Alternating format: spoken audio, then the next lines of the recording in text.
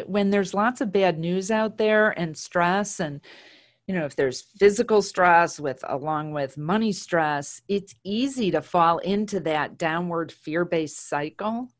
And, as someone if you're in business or you're even just making decisions with your own personal finances, that worry and angst is really dangerous.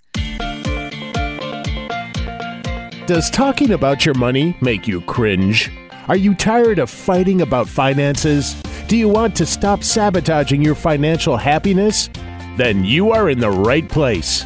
Welcome to Breaking Money Silence, a podcast series aimed at helping all of us talk more openly about money. Your host, Kathleen Burns Kingsbury, is a wealth psychology expert who is doing what she does best, speaking about taboo topics. International speaker, author, and founder of KBK Wealth Connection, Kathleen understands money and our relationship with it. Over the past decade, she has empowered thousands of people to break money silence at home and at work. Now, here is Kathleen. Today, I am joined by Ellen Rogan. She is a colleague of mine who does wonderful work in the world of women and wealth. And today, she is going to join us to talk a little bit about the money and emotion connection and how that impacts not only women, but their partners and different generations. So thank you, Ellen, for coming to the Breaking Money Silence podcast. Oh, I'm so excited to be here with you. Thank you. Yeah. So the first thing that I'm curious about, and I didn't warn you I was going to ask this question, is you call yourself an abundance activist. Can you tell the audience what that is? Yeah, an abundance activist is someone who's out there in the world shifting the conversation around money from one of fear and scarcity and aggressive competition to one that's more optimistic and positive, and with the knowing that there's more than enough to go around, a generosity focus. And I really started this in the last recession when I realized how understandably but freaked out people were, and knowing how that limits you in terms of your ability to see opportunities out there. And I'm not saying I can be a little too optimistic sometimes for people. With our book, one of the reviewers called it relentlessly upbeat, but I kind of loved that, to be thought of as optimistic when it comes to money. But the other side of that is if you're what some people say realistic or too focused on the difficult parts of it, I think it really keeps you from seeing the opportunities out there. And just to remind people who are listening in, your book was not just a little old book. It was a New York bestseller, New York Times bestseller, called the Picture Your Prosperity, Smart Money Moves to Turn Your Vision into Reality. So I think we need upbeat when it comes to money. Yeah, especially, when there's lots of bad news out there and stress, and if there's physical stress along with money stress, it's easy to fall into that downward fear-based cycle. And, as someone if you're in business or you're even just making decisions with your own personal finances, that worry and angst is really dangerous. I know you are such a deep expert in this area, but there's been studies that have shown when people are super freaked out about their money, their IQ actually drops. So you're unable to make a good financial decision. So this is really important. It may sound like fluffy and lovely, like, oh, that's so nice, she's so optimistic, but it's actually a really important financial strategy to find ways to have self-calming skills and to be more optimistic about your situation.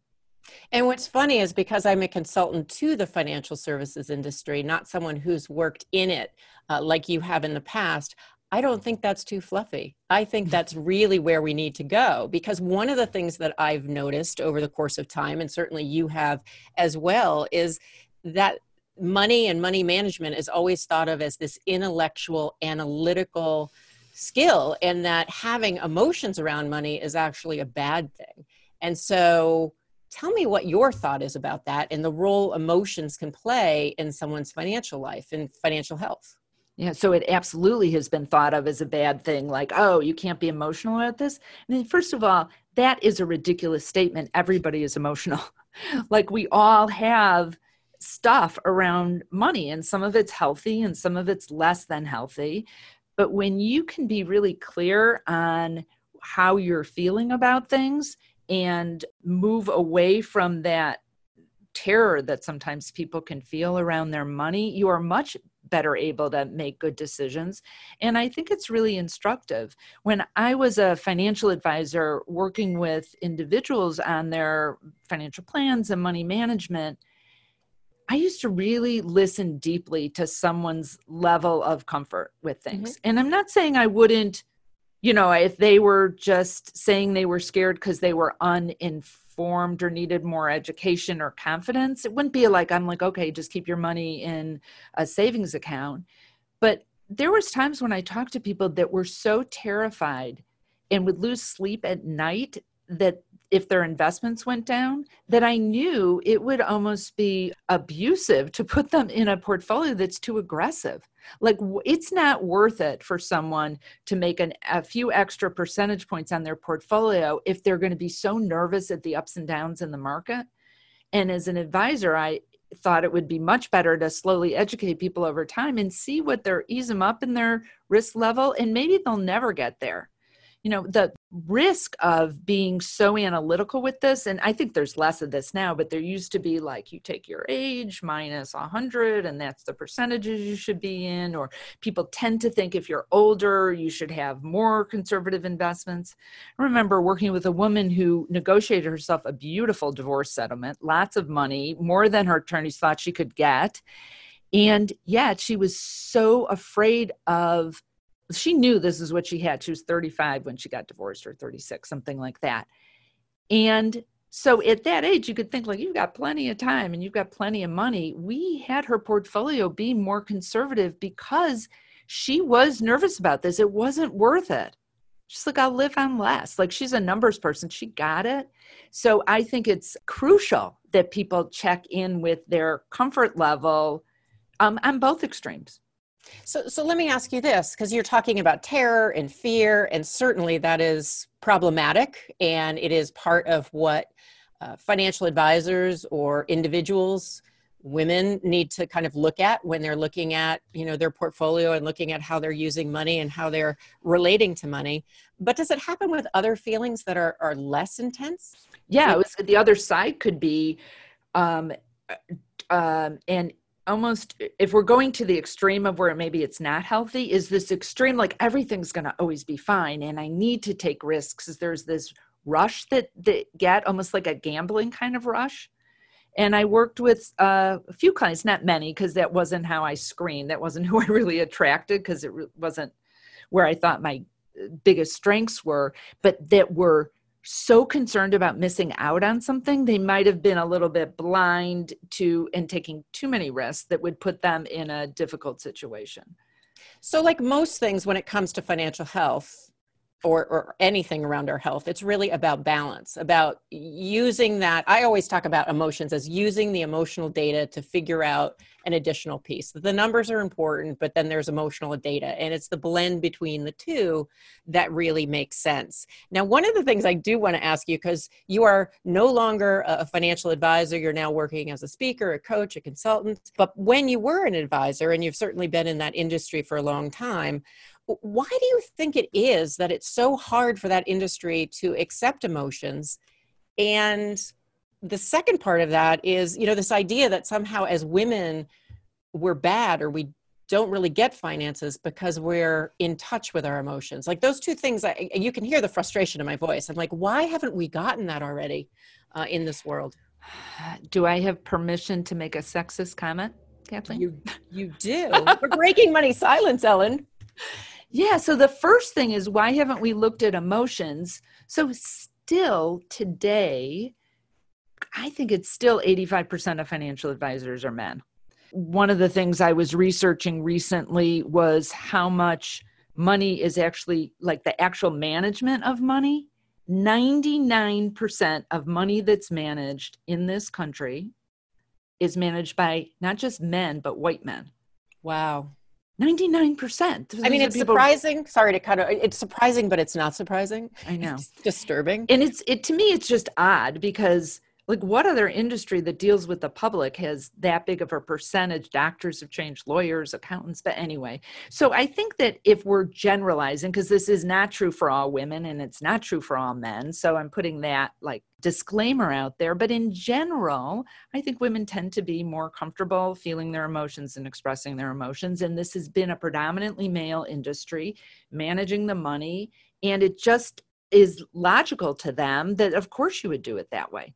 And I think there'd be people that would argue with us saying like, no, should not have emotion in there, because that's when people buy high and sell low. And that's true, but I don't think that's what you and I are talking about. We're not talking about gut reaction, impulsive decisions. We're talking about it being part of the information that you use to be making sound financial decisions and setting a plan that makes sense for you for the long run. Absolutely. And so with the women part, I don't know if I've heard your sexist statement yet, so maybe I'm not picking up on the sexist part. I mean, it's just a fact that if 99% of the men are managers are white men. It's not sexist to say that they're less in touch with their emotions? Okay. Oh, well, maybe. Sorry. I've been in this Maybe field it's a generalizing thing with a little bit of judgment, like that's not good. So. Got it. And so what I will say as a follow-up, and my sense is you'll agree, is I think part of it is how we've been socialized. So it isn't that men aren't capable. It's just more, it's discouraged, which is, there's a flip side and another Breaking Money Silence podcast on that, because that's not healthy for your relationship with money either, to be so analytical that you don't factor in kind of your emotional experience, or you deny your emotional experience. So to get back to kind of emotions and money and the work that you do, one of the things I'm curious about is, as the next generation comes up, so millennials, Gen Z, and a lot of them are using technology. A lot of them are, very savvy. And I'm just wondering, how is that going to impact our ability to talk to young people about the money and emotions connection and help them with the type of work that you're doing? Yeah, it's a very interesting question, because it's just easy for them to think about going to an online provider for money management. Many of them would feel comfortable with that. We also know that the anxiety levels around money for young people are very, very high. Some of the millennials started in the workforce during the last recession, and the generation that's following them are certainly, everybody's dealing with what's the uncertainty that we're dealing with now. And it'll be interesting to see the connection that they make. And I'm so thrilled you're having this conversation, because I don't think it's talked about enough with money and planning. Because if they're used to all this online service, which can be great, but there's not necessarily any kind of conversation around emotion with that, then they're dealing with it on their own, or with their therapist, or maybe with their friends or their parents. And I think it's an important issue to be discussed, is how can younger people feel at peace and calm with their money, with this sense of uncertainty and constantly things changing for them, as well as being able to use that to make good financial decisions. Right. I think that one of the things that might surprise people who are listening in is that millennials are so stressed about money, because part of the narrative that you hear, and it's not true in my experience, again, generalization, but this idea that somehow they're entitled and they're lazy and they're, don't worry about money. And I think, wow, any millennial that I've talked to has not represented that. And it may be that, the subset that reaches out to me is the type A, really driven kind of person. But I do think that the narrative and what actually is happening for young people and the next generation after them is different. And so, the question becomes, and I don't think you and I have an answer, but is, as we go more virtual, all generations, but certainly the next generation, more virtual, more tech, more AI, how do we make sure that there's a place for these conversations? It's a big question. And so in addition to the big questions around how are we going to change an industry, how are we going to change a society to break money silence more, I want to get really granular right now. And I want to help people who are listening to the podcast understand what can they do to tap into what you call money intuition, and how can they use this or these skills to improve their financial life. Yeah, and I really like shifting. I think when you had asked me before, like, are there other positive emotions? I think when I think of money emotion, it immediately goes to ones that are less pleasant. And for me, money intuition is that inner wisdom that we all have that I think doesn't get acknowledged and or exercised enough, because most people are totally in their heads when it comes to money, because we've been taught that's the way to do it. You have to be analyzing things. You have to do your research. You have to have some kind of model around what you're doing. And yet, I think most people would know that this gut instinct that we have is something that's really important. And you might think, oh, in business, going with your gut can be important, but somehow dealing with your money, it's like, oh, but not with that. I mean, it doesn't even make any sense. So it's really tapping into what you know is true and how you can start to make some decisions from that point. So a couple of things that people can do is, first of all, in order to tap into that other wisdom system, that other intellect system, not our heads, but our hearts or our guts, it's important to lower the chat level in your head. Oh, tell me how to do that, Ellen, because I could use a little of that. Right. We all could, right? We have 50 to 70,000 thoughts a day, and most of them aren't positive, and you might not even realize this. Just a quick aside. Whenever I would give that statistic, I would always have this thought about the thoughts in my head, like, oh, most of yours aren't positive, but I'm such an optimist, they are in me, which is like so ridiculous. And a year ago, when we could be, somewhere in person, I did a 7-day silent retreat in this beautiful retreat center. And I really got quiet and started to be able to observe my thoughts. And I had tons of like crazy, ridiculous thoughts. They'd just come in and out, disasterizing thoughts. Like, what if I fall in this creek and no one finds me? And then I'd go on to the next one. But the point is, we're having these thoughts all the time. And our mind can get so busy. It's like that too chatty person that that you just want to say, shut up. I stop talking. You're making me crazy. But that's what happens in our heads. So if you can have a contemplative practice, for me, I have a meditation practice that I've had for many years, and I sit quietly for, depending on the day, 20 to 60 minutes a day. That's a lot for people. It can be, let's just take a couple breaths. Your breath calms your nervous system. So if we just inhale and exhale, calms your nervous system. It actually slows your heart down. When you slow your breath, it tells your body that, oh, it must be something to relax about. So your heart slows down. It oxygenates your brain. So it can just be a few breaths. It can be being in nature. And it's really important to do that. So meditation of whatever form. And there's so many kinds. It's like, do you like Zumba or do you like kickboxing? There's a million different kinds of ways you can slow your mind through meditation. Can also be journaling, which I always was resistant to this till I started typing my journals, because it was like, it was so much work. And I have all these books, these beautiful journals all over my house and my office that I never use. And so it can just be, and this is really where I got in touch with how much money intuition I have, is through journaling. And I just would start a prompt. Yeah. I'm really curious because two reactions. And I know you have one more tip for our audience. One is when you talk about meditation, I think, I'm a huge nature person. And I think about, I go to Pilates twice a week. And if nothing else, just breathing for an hour and sitting in a kind of a meditative state is really valuable to me.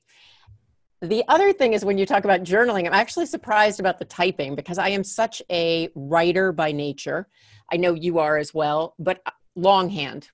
And so, that may speak to my generation, it may not. But with the typing, I think that's important for people to know that there's not a right way to journal. There's just maybe your way to journal. And whether it's typing. I mean, what do you think about somebody who's more artistic that basically says, well, I just want to draw pictures. I don't want to write words. I think there's beautiful benefits of that. And I think I've read studies in the past that it's better to do it longhand, but not better than not doing it. Right? So if you're never going to, and I love the idea of someone's art or their journals or pictures, that's beautiful. It accesses a totally different part of your brain. And I think that's a fabulous thing to do. And if people can do it longhand, when I was going through really big stressful periods of my life, I would journal and just get crap out of my mind. Yeah. And so that wasn't the same kind of journaling I'm talking about. That's like, I'm angry, blah, blah, blah, or I'm stressed. And then I never looked at it again because I just wanted to get it out. So to clarify, what type of journaling is the money intuition journal? Yeah, so what if you could imagine, conjure up that you were actually able to have a conversation with money? Like, what if you were to just pretend, money, hi, it's Ellen. What do you got for me today? And that's, it started as a result. I'd been journaling for years, just more about like, what is my purpose? Why am I here? What do I need to do today? Those are kind of my regular prompts. How can I be of service? And then I just started journaling with money, and I'd get these really interesting responses back. Like, gosh, what do you think I should do about this? Or for me, because that's what I write and talk about, what messages do you want me to share with people? So when I wrote my book, I used to think I was really bad at coming up with metaphors, and my co-author was much better. And I'm like, okay, let's stop telling myself that story. What if I wasn't bad at metaphors? Blah, blah, blah. And then all of a sudden things would pop into my mind. So it's something you can play with. You don't have to be super serious about it. If you do it often, that's great. If you do it once in a while, that's great too. It's interesting because when I teach at Bentley University, the Psychology of Financial Planning course to soon-to-be CFP students, one of the assignments is for the intensive week that I was teaching that they journal with money for the whole week. And It's very interesting to watch different people's reaction to that. Most people get something out of it. I only have one student, an older gentleman, who's like, you know what, Kathleen, waste of time. But everybody else, and I respectfully, like, that's not his tool. I think it can be a really cool thing. So you mentioned meditative practice, journaling, and getting in touch and writing and connecting with money. What's the third? I want to give you the third one. Can I just drop one more thing about journaling in? Of course. There was studies that have been done that have shown they had two groups of people that were laid off from work. And one group was instructed to journal for 20 minutes a day for 5 days. And the other group was not given that instruction. And 6 months later, the group that journaled, 85% of them had new jobs and only 23% of the other people didn't. So this isn't, so there's like some research behind how important this is. So I just wanted to throw that in. I thought of that when you said about the skeptical gentleman, which, because it's not for everyone. And that's the point, is finding the things that work for you. Right. So my last recommendation with this is start to play with your intuition with really low stakes things. Like, this might be trickier now if people aren't driving to the office. But it might be like what to have for dinner. But what I'll do, there's probably many, many different ways I could get from my office to my house. And I would always go the same way. And then I started playing with like, well, should I turn left here or go straight? And just like going with that just impulse, is this going to be better or that? And it's not even whether it's proven to be better or not, but it's honoring that I'm listening to that part of me. And that way, the more you get practice with listening to that, then you can feel more confident with things that maybe feel like a bigger life decision. It strikes me almost as if you're building up that muscle. Like if you go to the gym and build up a certain part of your body or whatever, you're building up your intuition muscle. I love that. I know it's not surprising that I love what you have to say, but I think this is so practical and so important. So where can people find out more about how to work with you, how to access some of these tools, how to buy your book? I'm sure people are going to... Probably the best place is to go to ellenrogin.com, ELLENROGIN.com. And if you go to ellenrogin.com/goodies, there's some meditations you can download. They're all complimentary, just some videos there that might be helpful for you. And one of the best things about more staying at home is I've been writing a lot more and getting some interesting blogs out there. So there's that on my website as well. Awesome. Well, thank you so much for once again breaking money silence with me, Ellen. Ellen Rogin, you're a joy to chat with, and let's continue the conversation. Thank you very much. Hey, thanks for listening to that last episode. It's Kathleen Burns Kingsbury, and I just wanted to tell you about the Breaking Money Silence Learning Lab. I'm really excited to let you know that I am going to help women entrepreneurs and female business owners break money silence around negotiation. If you have a fear of asking for what you're worth, if you want to learn more about the psychology of negotiation, or you just want to check it out because you're curious, go to breakingmoneysilence.com and then go to the Learning Lab tab. You can sign up for the community, get a free course, and check it out. Once again, that's breakingmoneysilence.com, Learning Lab tab, and I will see you there. Thank you for listening to Breaking Money Silence, hosted by Kathleen Burns Kingsbury, a wealth psychology expert, author, and founder of KBK Wealth Connection. If you like what you heard today, be sure to subscribe on iTunes or your favorite podcast app and leave a review. Also, share this episode with your friends and family. It is a great way to get the conversation started. For more money talk tips and information, or to hire Kathleen to speak at your next event, go to www.breakingmoneysilence.com.